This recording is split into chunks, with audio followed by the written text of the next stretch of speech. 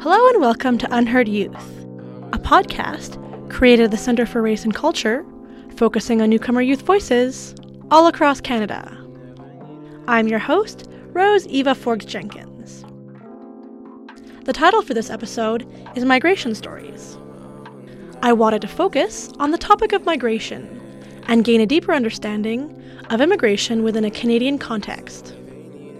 To help me understand more about this topic, I invited guests Noelle J. Paul and Jamili Bacciolini.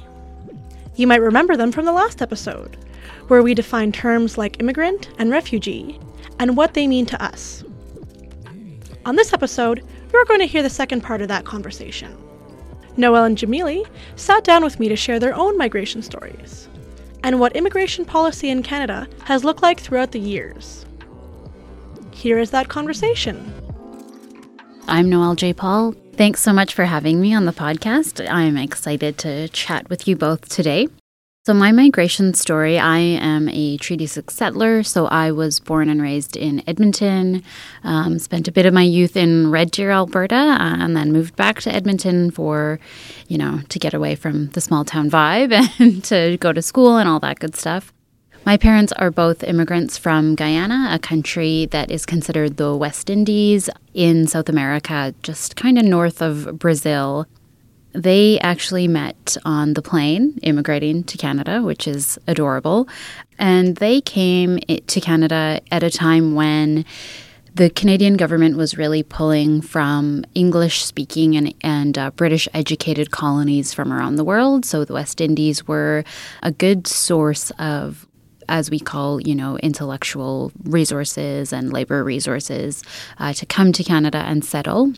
So they made their home in Edmonton, and that's where they brought their families to migrate as well, and they are still in Edmonton. My name is Jamili Bacciolini, and I was born and raised in Edmonton as well. I've never left Edmonton. I've never even actually left the country yet. My mother was born in Canada. She's Ukrainian and German, and then my father immigrated from Lebanon in the late 70s. So it was kind of interesting growing up in the early 90s as a half brown, half white kid. And I'm still figuring out more about their history. So it's been interesting preparing for this episode. In terms of my own migration story, because my name is Rose Eva Forbes-Jenkins. Forbes is a French word coming from forgeron, which means blacksmith. So that side of my family came to Canada in the 1600s and settled around the Montreal area. And then the English side of my family, which is Jenkins, very Welsh and British name, came to Edmonton in the 1920s. And I grew up here in Edmonton and spent 2 years in London, UK. So thank you very much for sharing your migration stories. That's why I wanted to have this conversation, because I want to think about these migration stories that almost all Canadians have and how these stories are echoed in what the youth have to say later on in the podcast. So First Nations folks are the only people that are not settlers on this territory. And I think that it's important for all settlers to think about how we came to this land and who was on this land before us. So, for example, I was always hazy on my own family history and just knew some general things until I attended Noelle's session on the history of migration and had to do some research. So, Noelle, maybe you could explain the session that you gave and what that kind of looks like.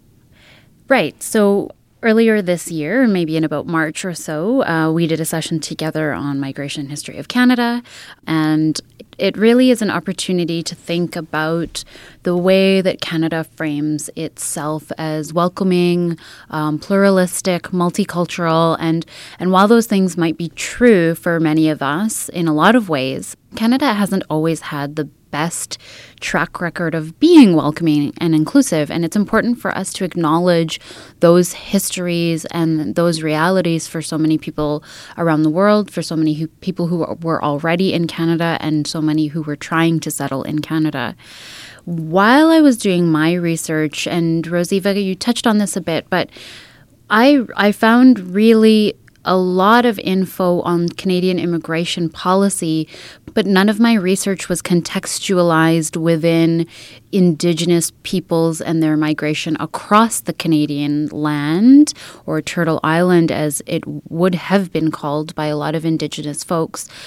So we need to really take these migration histories within that context, that those Indigenous stories have been erased from Canadian migration history. I'm not an Indigenous historian, I am not an Indigenous scholar, and those aren't my stories to tell. And I know that with the podcast you will be going into some of those stories in more detail, but just a bit of a disclaimer that while we talk about this migration history and immigration policy in Canada throughout the centuries, really, that is a story, the Indigenous story and stories of many different peoples are not included in the statistics and the data that we often talk about. The session that we did earlier this year, and the reason why I like to ask people about their migration histories, is because we all have a migration history unless we were First Nations on this land. And we often find that some people get asked about their migration story much more frequently than others. So for white folks in Edmonton, often don't get as much of the, but where are you really from? And this sort of microaggression that can be quite innocuous on one-off circumstances. But for someone like me who's racialized, all of those instances of where are you from, but where are you really from? Every time you meet someone new, those add up and they become very othering. It becomes difficult to understand your own identity in terms of Canadian multiculturalism when you perpetually are made to feel like maybe you're not really Canadian.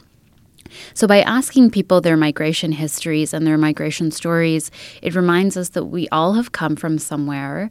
Most of us are settlers on Canadian land, and that we need to keep in mind our own personal histories. We need to connect with our ancestries and understand how those affect our Canadian identity in this so-called multicultural landscape and what that means for us as people on this land. Yeah. So as part of our podcast, we also want to have a visual component where we have a timeline of Canada and we talk about those dates specifically. And so we thought we'd put some dates in there so that we can contextualize what Migration Canada looks like. Great. So do either of you know when Canada became a country? I'm bad. We just celebrated our sesquicentennial. So is that 1867? Yes, 1867. So in 1876 is when Treaty 6 was signed. So the territory that we're on now, that treaty came into being in 1876.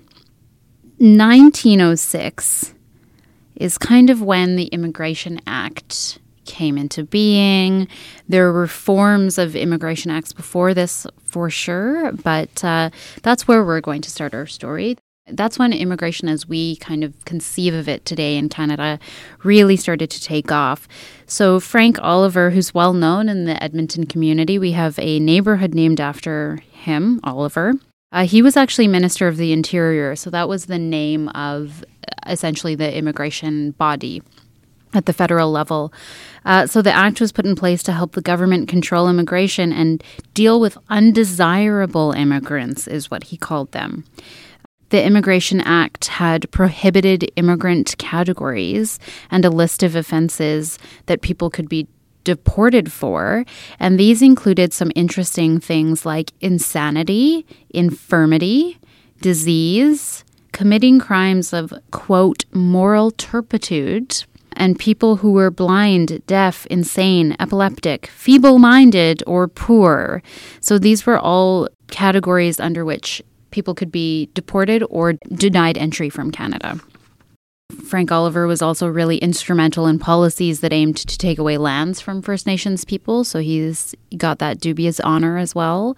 And he was passionate about building Canada in a way that was very homogenous. So he was adamant in saying that Ukrainians and other Eastern Europeans, or Slavs as he called them, could not be citizens of Canada. And he wanted to restrict Japanese and Chinese immigration because he said that he didn't want other Canadian men to live among the Japanese and Chinese who were men who live like pigs. That's his quote.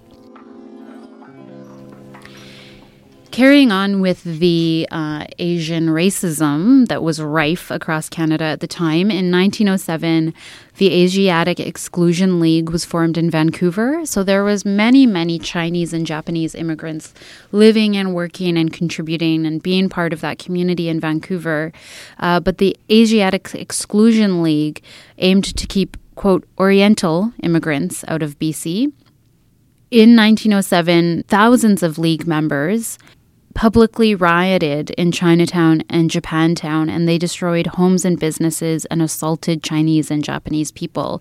They went into Chinatown first and were throwing rocks, hitting people with boards, all of these kinds of things.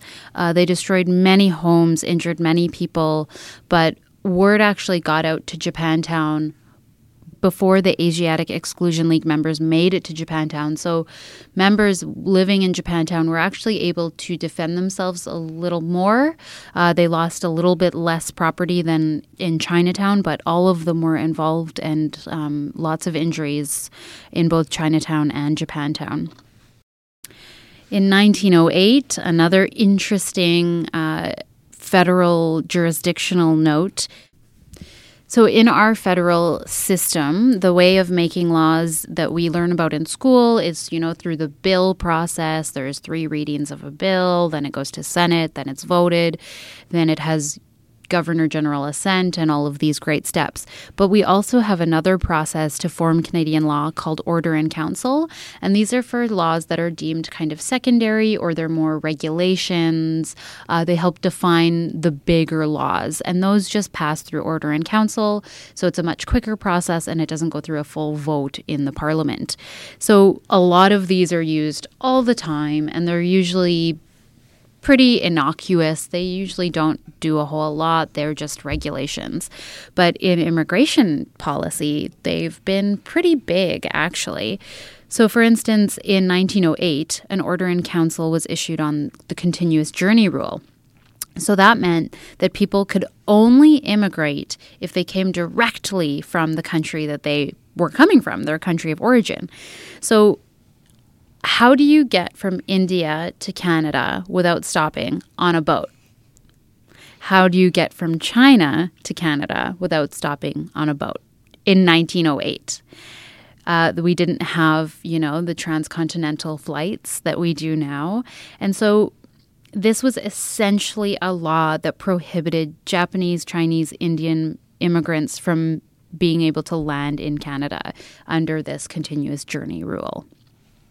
I want to share something that I saw today in the Metro Morning News, the free newspaper. So I saw a headline that said, irregular migration costs likely to spike. And so seeing that today, irregular migration, makes you think, what do we imagine migration to look like? Is there one system that we imagine is the right way to migrate and there's the wrong way to migrate? And that made me think of this policy specifically about how the continuous journey, that it seems like they wanted to enforce the right kind of migration, the right kind of migrants to have a certain type of journey. And if you didn't take that right type of journey, you weren't the right type of migrant, then you wouldn't be allowed access. So it seems like a way of picking and choosing. Absolutely. And it essentially was just saying we only want the British and the French to come to Canada. And it also excluded anybody who had been in Britain or France as immigrants first. So if you were an Indian immigrant to Britain, you still couldn't come to Canada. You still couldn't immigrate to Canada, even if you had been in Britain for almost your entire life. These were rules that were meant to be racist without sounding racist.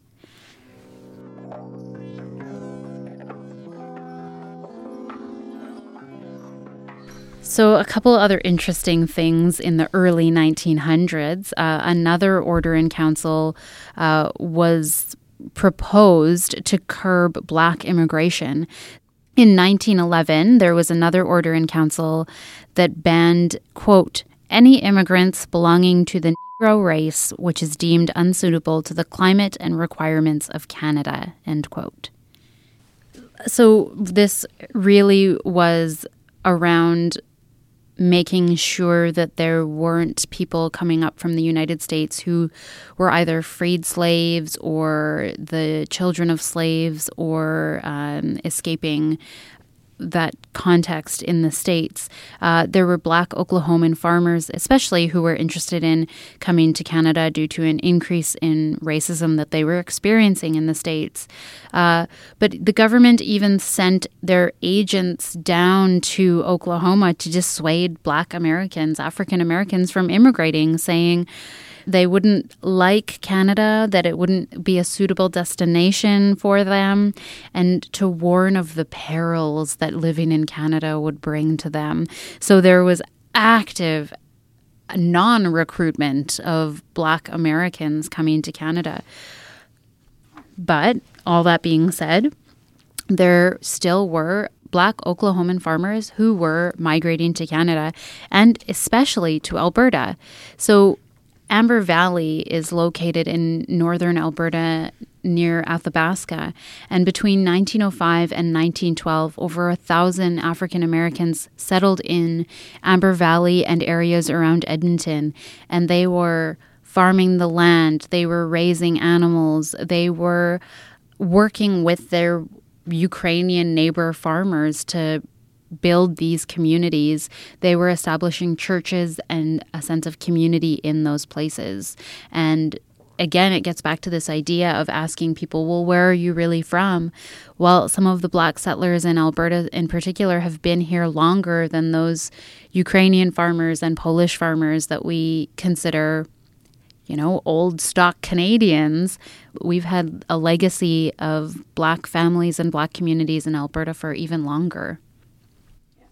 A new fact that I learned today was that in 1938, the first mosque in Canada was actually built in Edmonton, which is interesting because a lot of that history isn't taught to children. I never knew about that.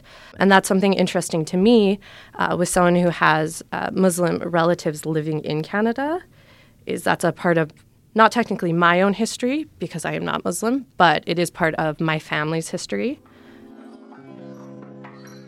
Talking a bit more about the contributions of Black communities in Canada and how thriving they have been and how long they've been here for, Africville is a really good example of how Black Canadians have been making communities only to have them demolished or erased by the white majority or the mainstream Canadian culture.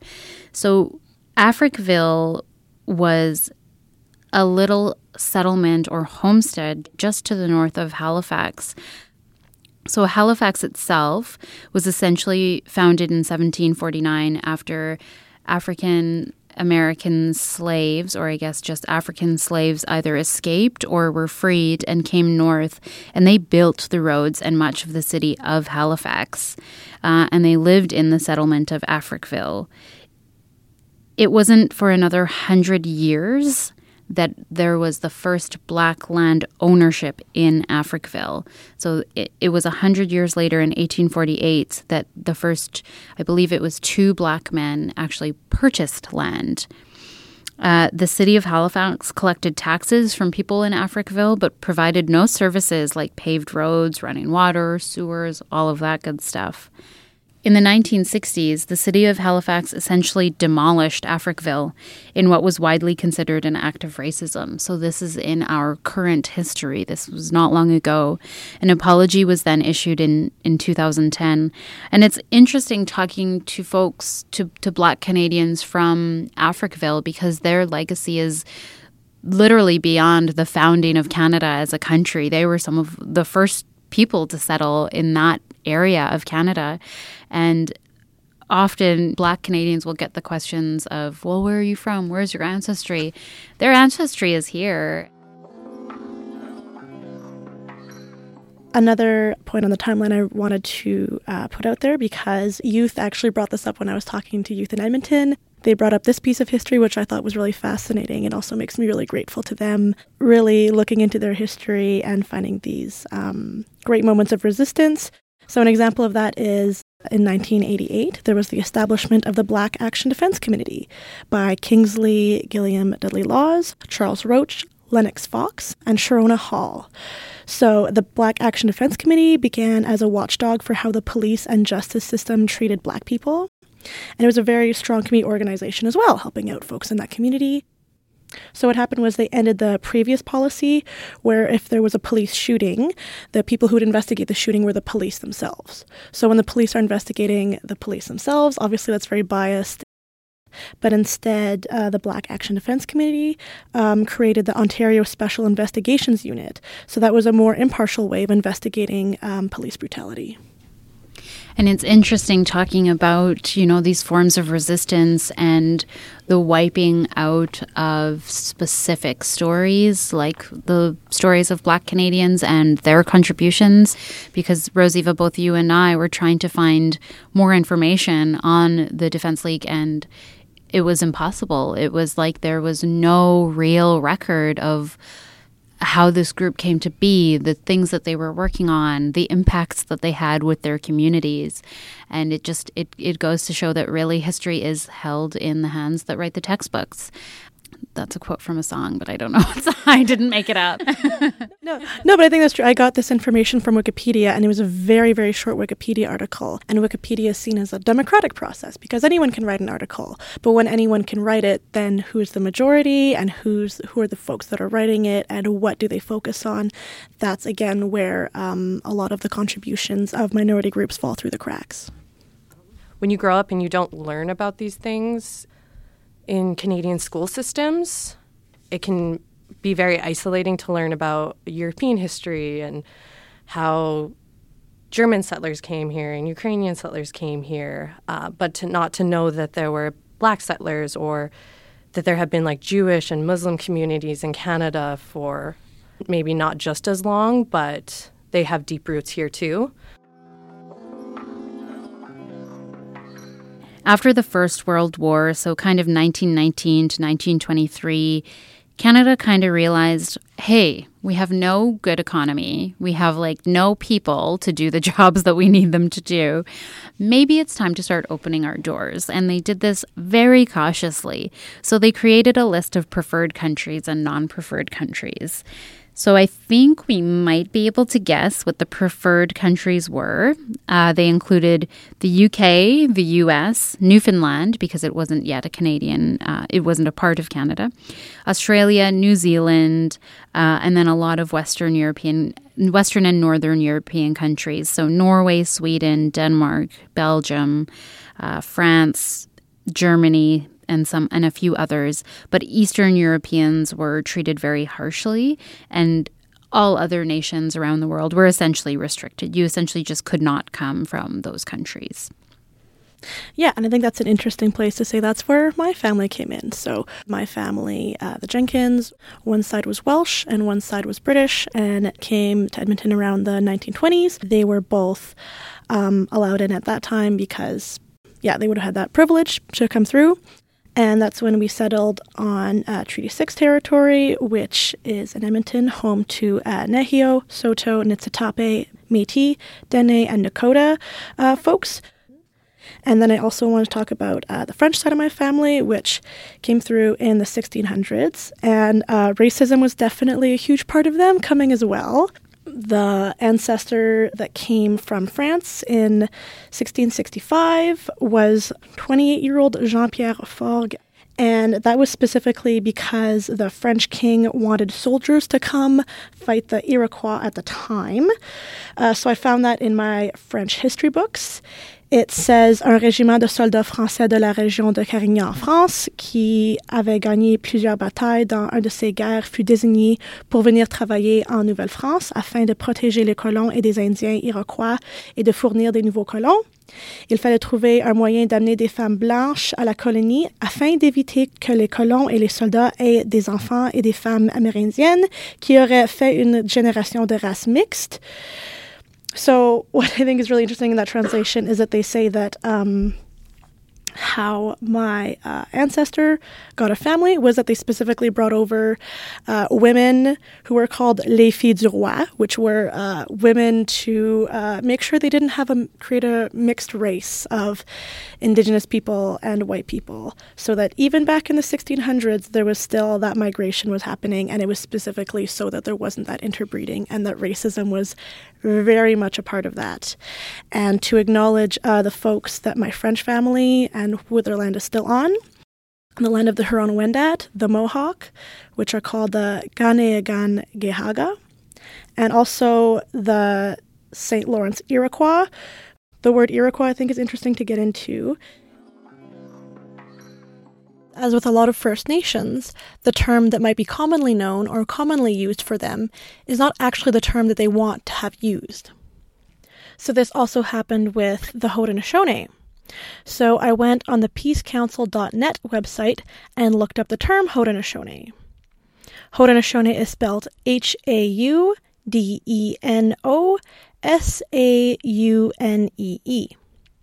So now I'm going to quote what it says on the website.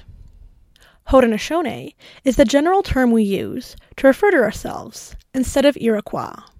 The term Iroquois is not a Haudenosaunee word. It is derived from a French version of a Huron Indian name that was applied to our ancestors, and it was considered derogatory, meaning black snakes. Haudenosaunee means people building an extended house, or more commonly referred to as people of the longhouse. Some etymology on those words and where that comes from. So now we can go back to our timeline and talk about some more dates with Noelle. Thanks so much for sharing. That's so interesting. And it's so neat that you can go back and see your ancestry on this land that long ago, but with the context of, and they might have been kind of awful in the way that they approached people who were already living here. I think that's a really good way to understand your relationship to the land. So let's jump to the Second World War, when anti-Semitism was going around the world. Canada was not immune by any means. And actually in 1939, a ship from Germany came to Canada with 930 Jewish refugees on board. It was turned away and the ship went back to Europe. No one is positive who those 930 people were or what happened to them, but it is assumed that many of them died as they returned to Nazi-occupied territory. Following Pearl Harbor and the attack, the Canadian government really wanted to clamp down on Japanese citizens in Canada. The Royal Canadian Navy actually impounded all of the Japanese-owned fishing boats in the Vancouver Harbor.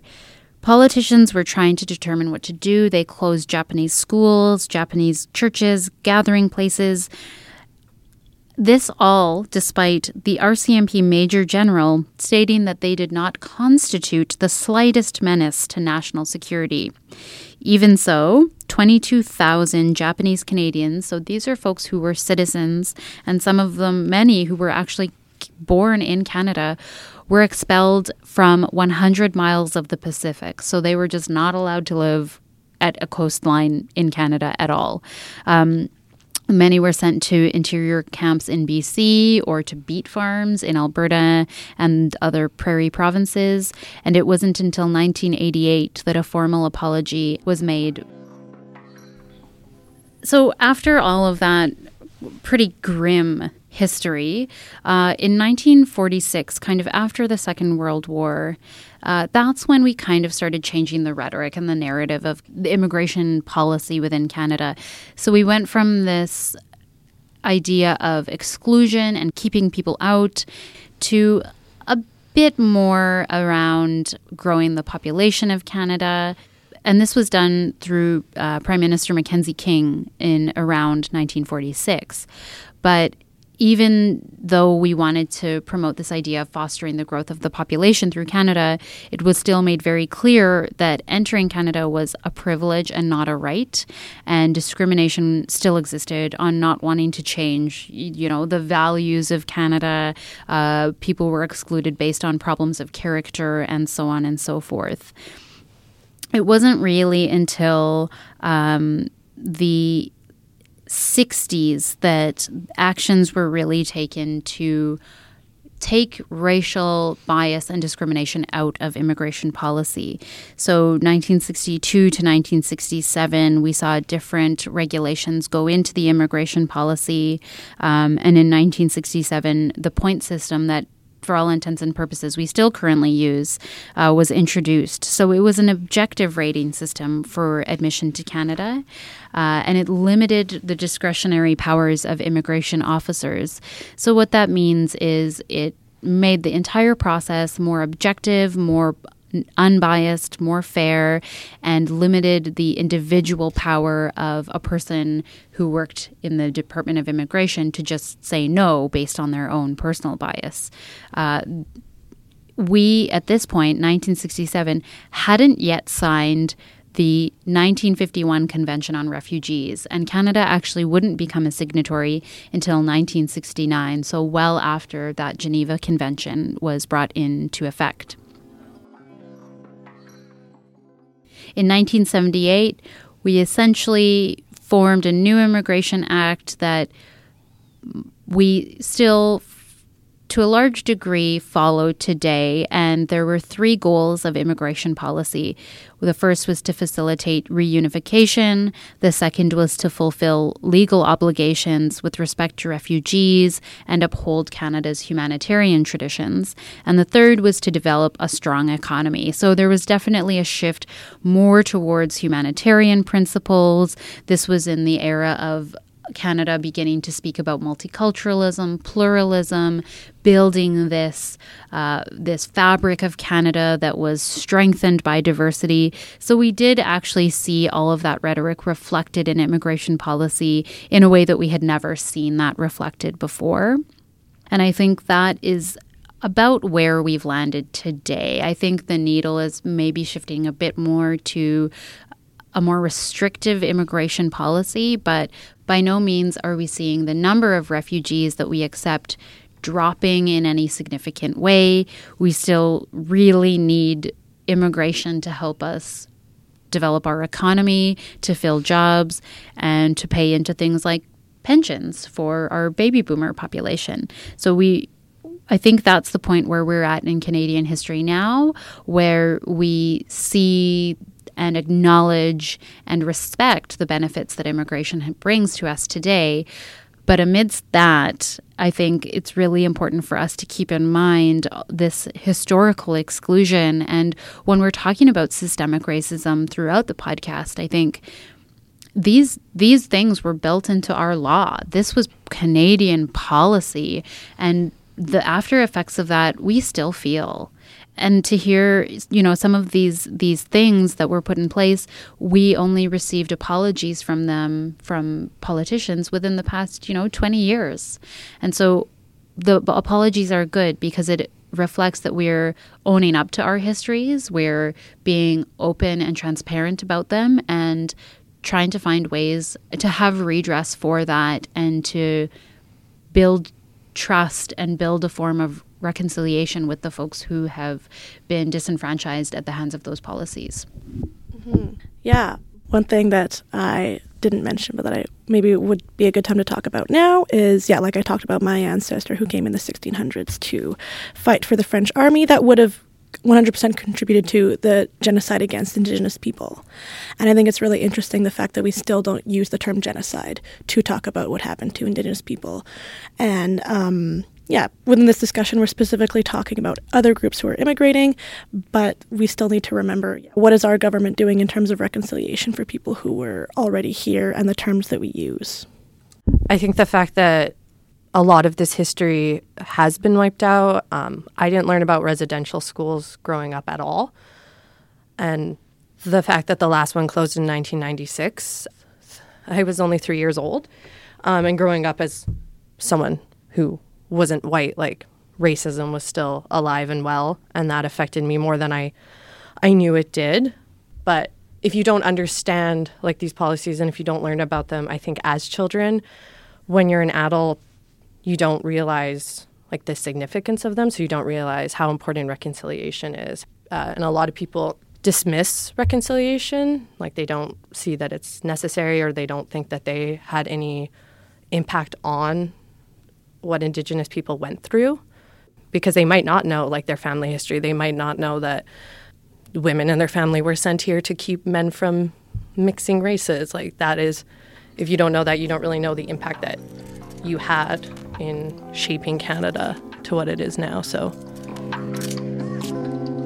my name is Jamile Bachelini, and this has been our discussion on migration history. And I'm Noelle J. Paul. Thanks again for letting me talk about nerdy history stuff. I've been your host, Rose Eva Forks Jenkins. Baby, you can't comfort me, no, no. And that's it for this episode on migration stories in Canada. I really appreciate the opportunity for me to share my story on this podcast. As the host of this podcast, I wanted to place my history in the same context as others. I want folks to understand where I'm coming from and not see me as someone who speaks from a place of authority without having to share their own story. I have a lot of privilege due to my migration story and family history, so I wanted to be upfront about that. I want to be just as vulnerable with my own story as the youth have been with theirs. So thank you for allowing me the opportunity to share. I want to thank my guests for this episode, Noelle J. Paul and Jamile Bachelini. Thank you so much for sharing your knowledge and your stories. We would also like to give a big thank you to Chivenji for providing the music featured on the podcast. Definitely make sure to check out their work on SoundCloud. We would also like to thank our friends and partners at CJSR 88.5 FM and the Edmonton Community Foundation. This project has been made possible in part by the Government of Canada. Ce projet a été rendu possible en partie grâce au gouvernement du Canada. And don't forget to check us out on social media. Let us know your thoughts by commenting on our Facebook, Twitter, and Instagram.